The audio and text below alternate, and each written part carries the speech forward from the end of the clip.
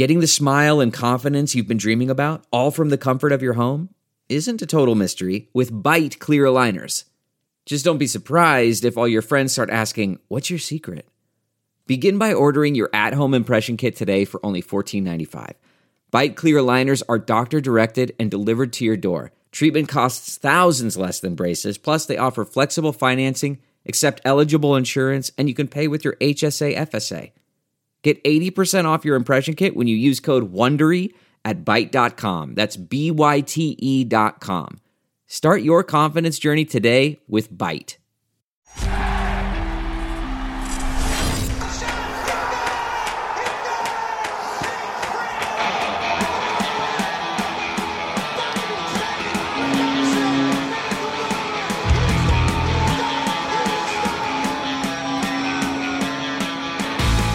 Hello, everyone. You are listening to the latest Flyers Talk podcast presented by Great Railing. I am Jordan Hall, and as always, I am joined by the wonderful Taryn Hatcher, and we also are joined by the dynamic Joe Fordyce, our Flyers pre- and post-game live producer. Joe, Taryn, the Flyers are coming off a 7-4 win over the Capitals over the weekend. A season-high 7 goals for the Flyers, but still, we are talking about the process. The process is not all there. I think a lot of people will admit the team is 8-3-2, but there are some concerns because they are giving up a lot of shots. They are relying on some incredible opportunistic offensive play that you just feel like that's eventually going to give way, and the balance is going to swing, and all of a sudden you're going to get burned by the amount of shots you're giving up, and you're not going to convert on all the chances that you're – not all the chances, some of the opportunistic chances that you're getting. Taryn, what do you make of it? Are you excited that they scored 7 goals and they beat the Capitals in a fun, exciting game? Or are you still kind of holding on to some of those concerns about they're giving up a lot of shots? They gave up 37 to the Capitals. They gave up 4 goals in 2 periods before closing the door in the third. What do you make of it? I'm emotionally exhausted by that hockey game. I tweeted the other day, I was like, I think I hate this game, but I'm not sure. Because something like there's the excitement of the Flyers getting 7 goals, right? Because it's a team that's struggled to create offensively. In terms of execution, I think they must have the highest percentage in terms of like goals scored per shots taken. Because even yesterday, I've just pulled up the game sheet, and they had 23 shots on goal yesterday, and they have 7 goals. Mm-hmm. Is that like how? I just don't understand how. And, I think some of the shots, some of the goals from the Caps, you're kind of like, what are you going to do there? Ovi's one shot from the point, Carter Hart wants to stop that, but then Alex Ovechkin's puck coming at you like that, it's hard to stop that. The one that Phil Myers got kind of posterized on that ended up being finished by Tom Wilson, right? That was one where you sit there and you go, well, Phil, that's not Phil's fault. Like Phil's one of the best skaters on the team, so Ovi can do that to anybody. But you do look at, I think there were 2 or 3 defenders down the middle who just did not cover Tom Wilson at all. So that's the frustration of the game, is there certain things where you can compromise internally with yourself and say, all right, I'm okay with that. That I get it. I get that Alex Ovechkin's going to score goals. And what you have to do is shut down everybody else and outscore them. And the Flyers did half of that. They did outscore them. There's still a lot of issues. And the thing that's hard is that it's like, it's almost like being in school and your math teacher being like, show me your work, show me how you got to your answer, show me how you got to the right answer, because I need to know how you did this so that I know you're doing it the right way. And the Flyers are just like handing them doodles that make no sense, but they get to the right answer. And it's frustrating because it does feel like at some point the luck has got to run out, right? At some point it's going to be the best team wins games. And I don't know that the Flyers weren't the better team yesterday, because if you get 6 goals and an empty netter scored on you, like, you're giving up stuff. But they're not the better team in a lot of the games that they win. They're really not. And, I think if the Flyers played the way they played in their second loss to the Bruins of that last set, they would have beaten the Capitals and looked better doing it than the way they played yesterday when they actually beat the Capitals. So it's very confusing. Part of me is just like, whatever, they keep winning, like shrug your shoulders. But at some point, Alain Vigneault, like it's like a kid getting rewarded for bad behavior. Like that's how I imagine Alain Vigneault is like looking at his kids and they're being rewarded for bad behavior. And he's like, this is not what I want you to do. I want you to do it the right way. So yeah, I don't even remember what your question was, Jordan, because I'm like I said, emotionally and mentally exhausted from that game yesterday. There are some things that are too good to keep a secret. Like how your Amex Platinum card helps you have the perfect trip. I'd like to check into the Centurion Lounge.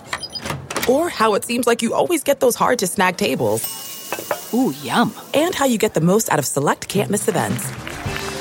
With access to the Centurion Lounge, Resi Priority Notified, and Amex card member benefits at select events, you'll have to share. That's the powerful backing of American Express. Terms apply. Learn more at americanexpress.com/withAmex. It was funny because it was a noon Eastern time game. Obviously, we know it didn't start until more closer to 12:30, but it's a Sunday morning and everyone's probably getting up and trying to get themselves awake and ready for the Super Bowl. And boom, you just get this high scoring affair where it's back and forth. And it's emotionally probably draining for fans.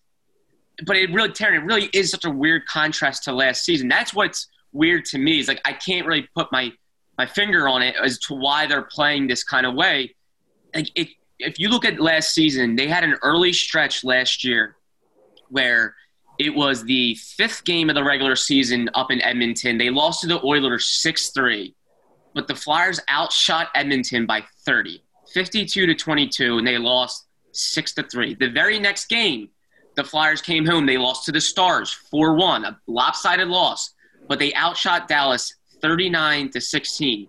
And I remember the Flyers and Vigneault especially was saying, we really like our process. I know it's not showing, but we like our process. We are dominating teams in shots. We're really getting chances. It's going to turn. It's going to turn. And it eventually did.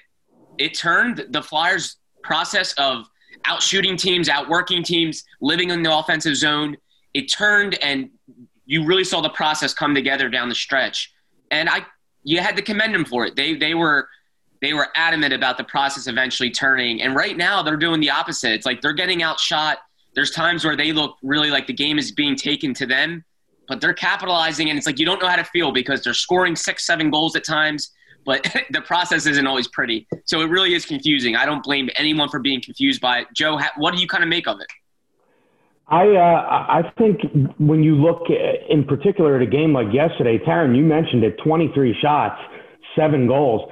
The goaltending for Washington yesterday was awful. Right. And it was as bad as you could be. And that was the difference in the game, was that Carter made big saves, particularly in the first period. Like in the first 15 minutes of that game, he had to make several huge saves. And that was the difference in the game. And, you look at the other things, and Taryn, you mentioned the Ovechkin play to Tom Wilson.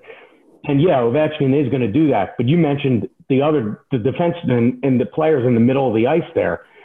I don't think Phil actually played that play that badly. If you look at his eyes are on Ovechkin's jersey. It's exactly what you're taught to do as a defenseman. The problem is Ovechkin was able to fish the puck out from between Myers' skates when he got around him.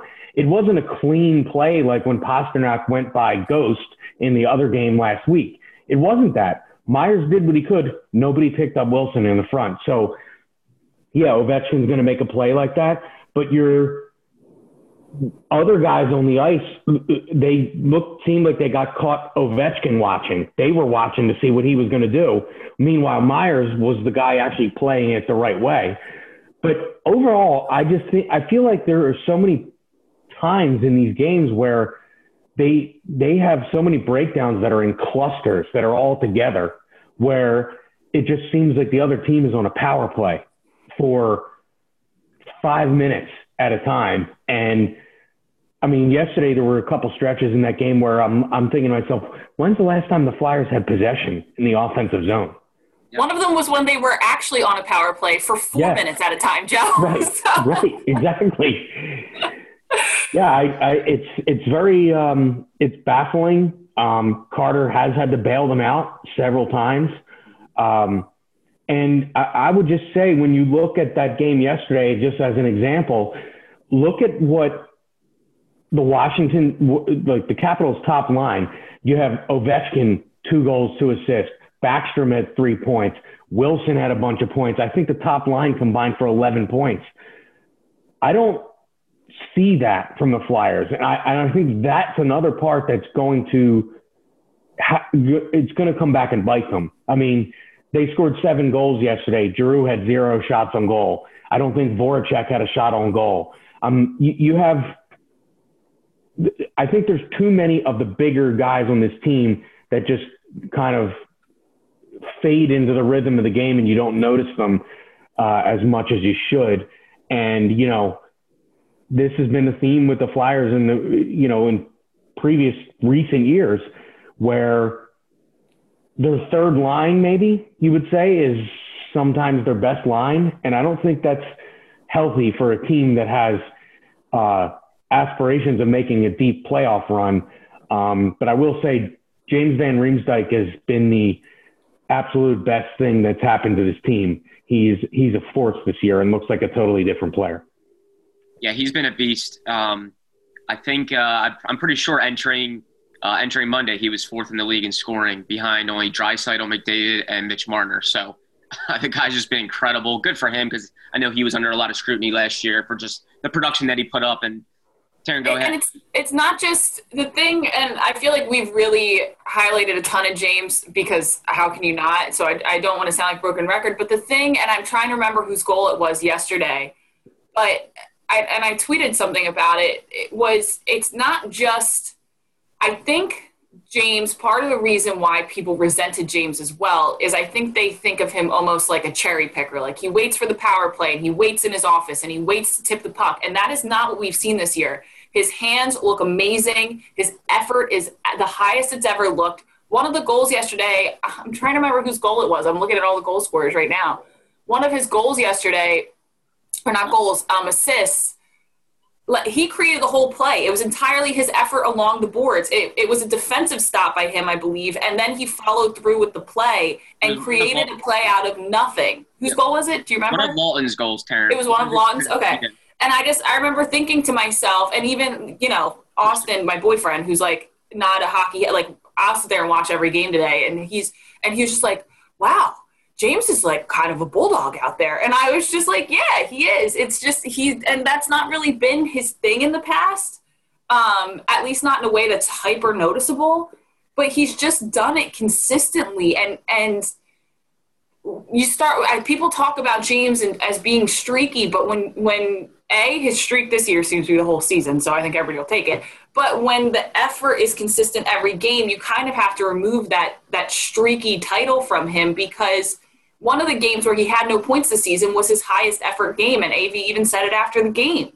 And it's become, especially, having Sean Couturier back yesterday was like, oh my gosh, we can enjoy hockey games again. So that was nice. But in the absence of Sean Couturier, having a guy who's high skill, high effort like that is so, so invaluable. And it's really shown himself.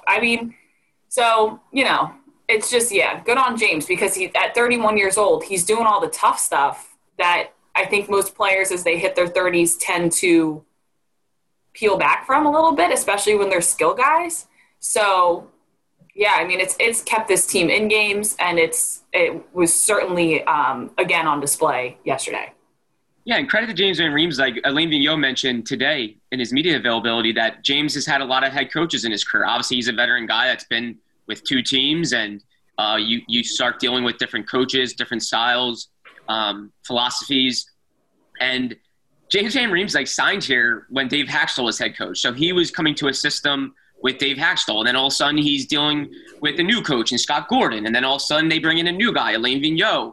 So he's dealt with a lot of turnover and change. And I think he's really adjusted, and good for him. Like you said, Taryn, a veteran guy that's adjusted his style of play. Okay, you know what? This coach really likes 200-foot play, tenacity on the forecheck. That's what I have to do. And now he's getting the rewards of it. He is adjusted, and he's getting rewarded. Good for him. Joe, how much do you think some of the up and down play in terms of the Flyers being outshot a lot and being in their own zone a lot is personnel driven? It's sometimes I'm confused by this as well, that, okay, maybe they lost to Matt Niskanen, and then they brought in an offensive-minded guy in Eric Gustafsson. And then they lose a Tyler Pitlick and a Derek Grant and a Nate Thompson, guys that are known to be greasier and bottom six style north-south guys. And then obviously they have younger kids with more offensive talent like Patrick and Lindblom and Farabee playing bigger roles. Maybe it's a personnel thing. And you know what? Maybe the Flyers are changing their style a little bit. Maybe they were more of a north-south get-after-you team last year, and this year they're going to be more opportunistic, offensive-driven. I can't quite tell, but do you think it's personnel-driven at all?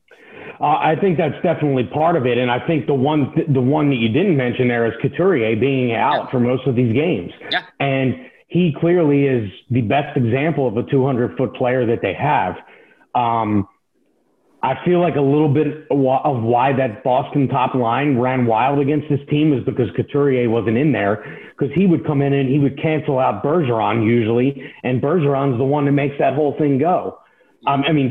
Pastrnak obviously is the best goal scorer, but I feel like Bergeron's the one that makes it all go, and that is Couturier's assignment every time they play Boston. So when Couturier's in there, and I think a couple guys on the broadcast said it yesterday, Jonesy being one of them, everything's kind of like in the right place.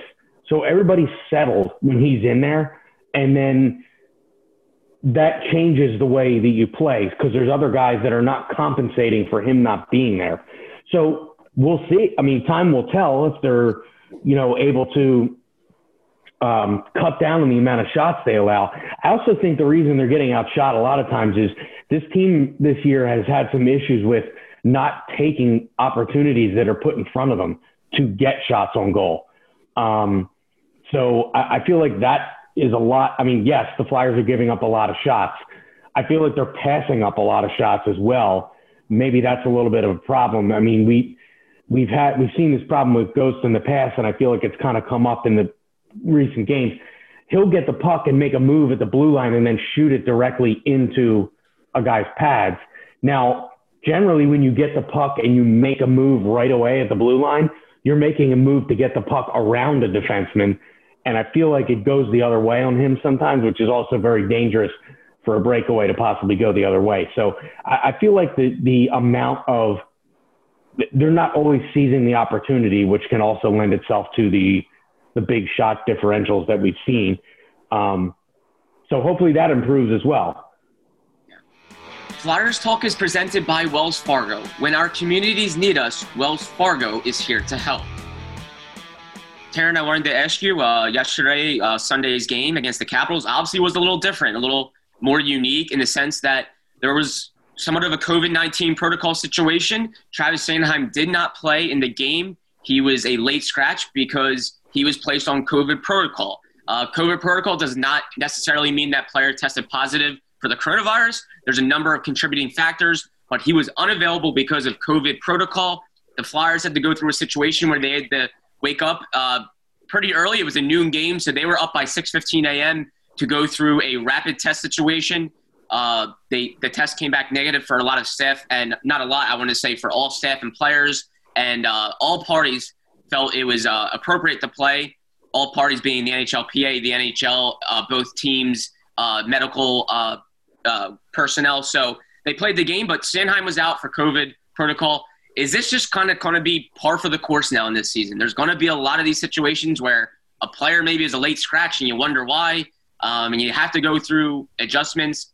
I think that's just going to be a roll with the punches type of thing. What do you think? Oh, 100%. I mean, we've already seen, and the Flyers were impacted this week. I know we just got our broadcasting schedule adjustments and everything, how COVID in the East Division has already, changed some games and some dates of games and this, that, and the next thing. The interesting thing, I remember when the players went back after the pause, went to the bubble. One of the things, and Elliot Friedman pointed it out on his podcast, was that they acknowledged from the get-go there may be positives at some point in time. This could happen. And we've decided, and the NHLPA has decided that, a positive test here or a positive test there is not going to completely shut down the operation. It was something that we discussed at length and the ramifications of it and all of that.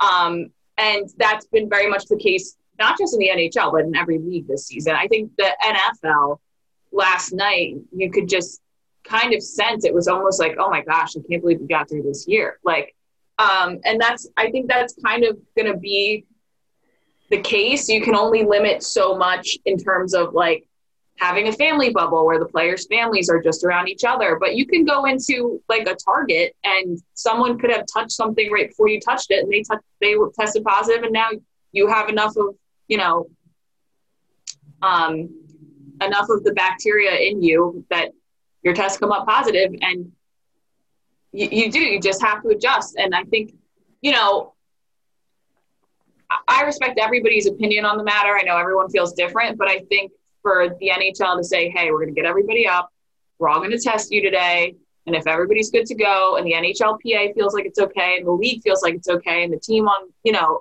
JVR is representative to the NHLPA. I think if people were uncomfortable, JVR would have been more than happy to say, hey, this is not what we want to do.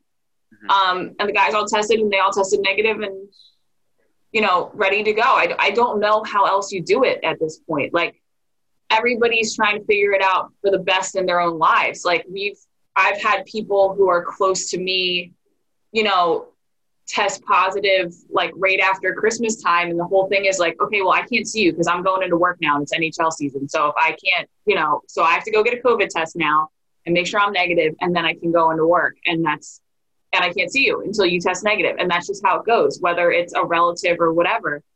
They're dealing with the same stuff we are. And the reality situation is people making the decisions are also human beings trying their best to figure it out. They have epidemiologists on staff that apparently, you know, are giving them guidance. So, because I think there's just too many players in the NHL, and this disease is too unavoidable that, yeah, this is reality. This is what we're going to do for the rest of the year. It's crazy to think we're already a week into February. So we've only got a handful more months of this left, and people are going to start being vaccinated. So hopefully it becomes less of a problem. But yeah, it sucks. I mean, I think you could see the impact of not having Shane had on Provorov's game earlier. And I think, you know, but that's just, I mean, Washington went without like half of their team at one point. So This is what it is. It's just everybody trying to do their best. And yeah, I don't really have a nice way to wrap this one up, because it's just an ongoing thing that's going to continue to happen, and we're going to continue to have to address it. And you just hope that everybody's being responsible and can keep it to a minimum, because we've seen how it's played out, you know, in Dallas and in Jersey and all across the league. So yeah, and I know, yeah, and it kind of obviously, of course, it reminds me of the bubble last season to finish up the Stanley Cup playoffs. And I remember a lot of people were debating the legitimacy of it, and will there be an asterisk on this, you know, Stanley Cup winner? And I think a lot of people kind of came to the defense of no. If anything, the team that hoists the cup should get more credit, just given the circumstances in which the playoffs was finished up, and how difficult everything was being away from family and the restart. Joe, do you think that will be the case this year? I hope whatever team wins the Stanley Cup this year, I hope they get a lot of credit, because it will be deserved given all the circumstances of losing players for a significant amount of games. And I think it'll be a testament to the team's depth and people just saying next man up and no excuses. I hope that that's the case. I think it will be the case, and I think it should be the case. And hockey's no different than all the other sports dealing with it. Taryn mentioned the NFL. I don't think anybody's going to go, well, remember that 7th Super Bowl that Tom Brady won? That was like COVID season, so that didn't count. Yeah. I don't think anybody's going to – I mean, if you looked at what happened in the NBA last week, you had Kevin Durant, who's one of the faces of the league, starts to play a game. A test comes back, or his contact tracing came back positive. And I believe Durant already had COVID, and he still got pulled out of a game after he started playing. So, I mean, there's crazy things happening in all these sports, in all these games. Nobody is excluded from that. So you're going to have this stuff come up. And I do think it's a testament to the depth, to the coaching, to all these individual players' readiness to be called upon at any point.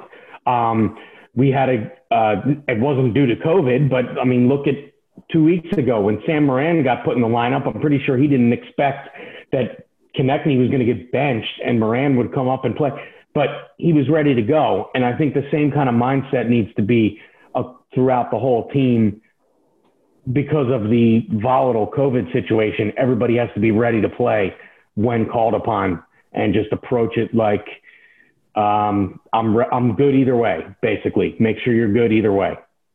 I think the taxi squad helps with that, though. Being practicing with NHL players full time versus, being down at Lehigh is such a different situation. But Joe and I were chatting about something the other day in studio, and Jordan, I'd love to get both of your thoughts on it.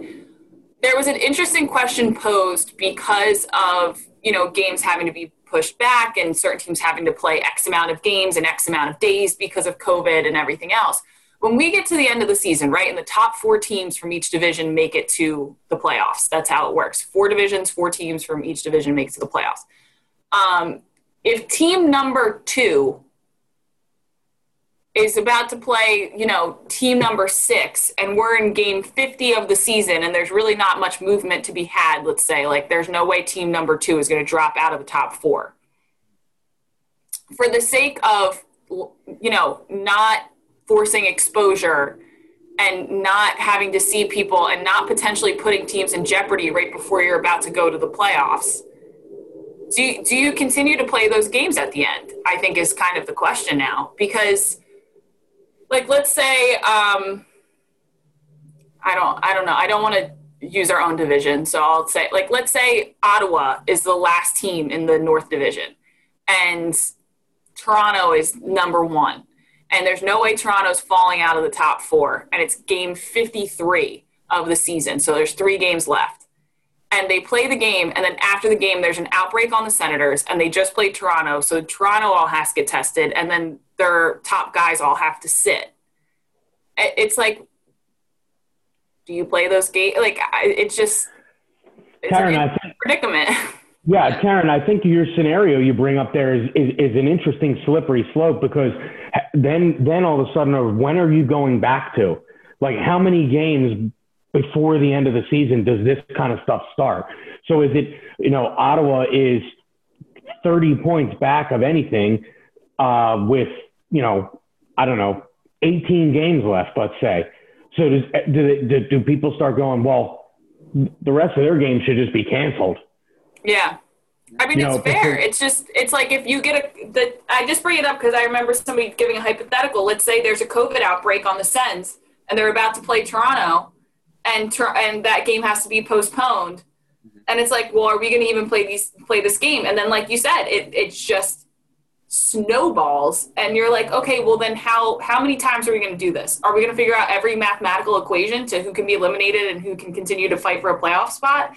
Because then at some point it's like, let's say some of these games that were rescheduled, for Jersey or whatever, that are way later in the season, and then there's an outbreak. It's just the whole thing. These are COVID questions, and I'm sure these are questions Gary Bettman's having to deal with, because I'm sure I guarantee you there's teams that are like, I don't want to be exposed if it's, the last week of the season and I have to get ready for playoffs. And now I have to have a guy who does, pulls a Shane Gostisbehere and is not allowed to leave his apartment. He can't even go train. And then he's out of condition for the first round of the playoffs. Like, I don't know. I'm just getting too worked up now, guys. Well, it's funny because this kind of season, everybody's kind of getting caught up in their own division and not always noticing what's going on everywhere else. But take a situation like the Arizona Coyotes had this last week. They had games postponed. They had games postponed over the weekend. So instead of just not playing for a week, they said, okay, Arizona, you're going to go to St. Louis and play these games that are scheduled in March. You're going to play them now instead. So Arizona had to travel to St. Louis to get some of those games in. The scenarios you bring up, Taryn, say they happen later in the year, and there's not room on the calendar to move these games up, those games back, and you don't have all these – there's not room for the puzzle pieces to make sense. So then what do? Do they just cancel those games? That's the question. Do they just say, right? You know? But what if it's games, and you mentioned the Senators, but what if it's games that don't involve the Senators and it's games that involve two teams fighting for a playoff spot? I think that's where you get into a real tricky situation. And I'm sure these are things that they're going over at the NHL offices every single day, how they're going to deal with this kind of stuff. Hopefully by, April and May, the numbers come down and maybe it's not as big of a risk, but certainly right now you can only deal with what's in front of you. And what's in front of us is that this is still a very big factor in this season. Yeah, there's certainly ripple effects everywhere. If you think about it, the Flyers have had only 2 players be placed on COVID protocol so far, Travis Sanheim, Shane Gostisbehere, and they just had 4 games rescheduled by the NHL because the ripple effects of other teams dealing with much larger case numbers or much larger number of players being placed on COVID protocol and games being postponed, and that postponement having an effect on a game down the line. So, yeah, ripple effects everywhere. Everyone's going to have to adjust, and let's just hope everyone stays as safe as possible. And we can hopefully continue this season and continue to play games as safe as possible. I want to tell you a story. It's a story about a scandal, broken relationships, gossip, rumors, money, corporate rivalry, and a broom. A performance-enhancing broom. My name is John Cullen. I'm a comedian, podcaster, and for 20 years, I was a semi-professional curler. And I want to tell you the story about how a single broom almost imploded the 500-year-old sport of curling. We felt like we were bringing a knife to a gunfight. It's the story of a superstar and his fall from grace. Well, I was being dragged through the mud. It's the story of 2 brother entrepreneurs with a dream. I said, that's great news. It's a story of intrigue. I still don't understand why we want to keep his name secret. The full story has never been told, so I'm going to tell it. Broomgate, how a broom almost killed curling. It was a year I'd like to forget. To listen to Broomgate, search for Broomgate in your favorite podcast app. That's all one word, Broomgate. Interesting thing, guys. PointsBet released their odds for goaltenders who are most likely to win the Vezina for this year. And Carter Hart has actually got the second best odds, right behind Andrei Vasilevsky. He's a plus 700. We've seen Carter have some rough games this season, come up huge this season. He had stopped 33 shots on, he made 33 saves on 37 shots against Washington on Sunday.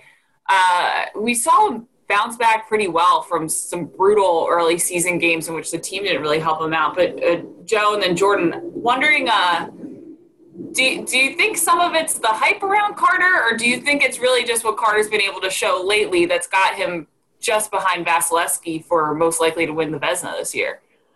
Well, Taryn, I think it's also there's another aspect here, and I think there's just a lack of good goaltending in the NHL. Because when you look at that list and you go beyond the Carter and the Vasilevsky, you're like, wait, these are the next best goaltenders in the league? I mean, Tuukka Rask, I think, is 8th or 9th down the list. I mean, that's a Stanley Cup winning goaltender. Now, I know, he left the team in the bubble last year and in the playoffs and all that stuff. But, I mean, he's a proven goaltender. And there's just not a ton of great goaltending out there. So I think when you look at it, Vasilevsky, I think we'd all agree, is the best goaltender in the league. And why not Carter being the second one? I mean, he's certainly getting tested as much as any goaltender in the NHL this season so far. The thing, Jordan, it's interesting because we always talk about, I think when we talk about Carter a lot within the grand scheme of the league, the Carey Price conversation always comes up because he obviously, idolized Carey his whole life. They saw each other in the postseason last year. But, I mean, 22-year-old Carter Hart at a plus 700 is 2 spots above Carey Price, who's got the 4th best odds. He's plus 1,000 to win the Vezina.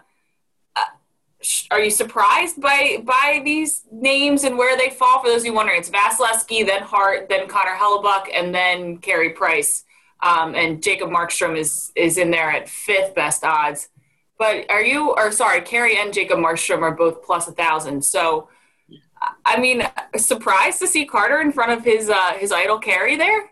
I am a little bit. I think Carter Hart's starting to put his name in the conversation for sure. I think people are starting to hear more and more about him and why people are so excited about his future and how he's kind of arrived. So I think we're hearing more and more about him. So his name's starting to get out there league-wide. But I would definitely say I'm a little surprised he's ahead of some of those names, just given the names, given the notoriety those names have received in the past. That definitely surprises me a little bit. But like Joe said, he's facing a lot of shots, and people know he's only getting better. So I think that's the exciting thing. Sometimes you hear some of these names, they've already done it before, and you wonder maybe eventually they're going to start to kind of have their downward slope, whereas Carter's only getting better. And that's the exciting thing about him. So I am definitely surprised, but I definitely don't think he doesn't deserve to have his name in the conversation. I think he could have his name in the conversation. And I feel like each of his seasons so far, he just continually gets better. He might have an early hiccup, but then he just gets better and better. So good for Carter Hart. That's exciting. I think that shows the Flyers have something to build around in net. Yeah, it is interesting, Joe, to your point as well about the goaltender fall off. You get outside the top four. Jacob Markstrom is a pretty well-known name. But then Robin Lehner, a guy who struggled just a few years ago, is right behind Markstrom. And then Tuukka, Mackenzie Blackwood, Braden Holtby, Jordan Binnington is a little bit further down on that list. It is interesting, the drop-off this year when it comes to the goaltender position. For those of you who wanted to check it out, of course, you can go to pointsbet.com. We're looking at the PointsBet odds for which goaltender is favored to win the Vezina this year. As we mentioned, Carter Hart, second best odds, plus 700, 22-year-old Carter. You can host the best backyard barbecue when you find a professional on Angie to make your backyard the best around.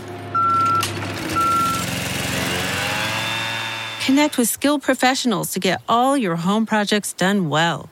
Inside to outside, repairs to renovations. Get started on the Angie app or visit Angie.com today. You can do this when you Angie that. There's plenty of games coming up on NBC Sports Philadelphia. That is for sure. The Flyers have a busy stretch here. They play Tuesday, they play Thursday, Saturday, and Sunday. All four of those games on NBC Sports Philadelphia. So fans, make sure you catch Taryn Hatcher on Pre- and Post-Game Live, and make sure you watch those shows, which will be produced by our very own Joe Fordyce. Taryn Hatcher, thank you so much. As always, great chatting with you. Cannot wait to talk to you again. Joe Fordyce, thank you so much for joining us. Cannot wait to watch Pre- and Post-Game Live. A special thank you to Ben Berry, our podcast producer. And Flyers fans, of course, as always, thank you for listening to the latest Flyers Talk podcast presented by Great Railing. Wherever you get your podcasts, please rate and subscribe, and we cannot wait to talk to you next time.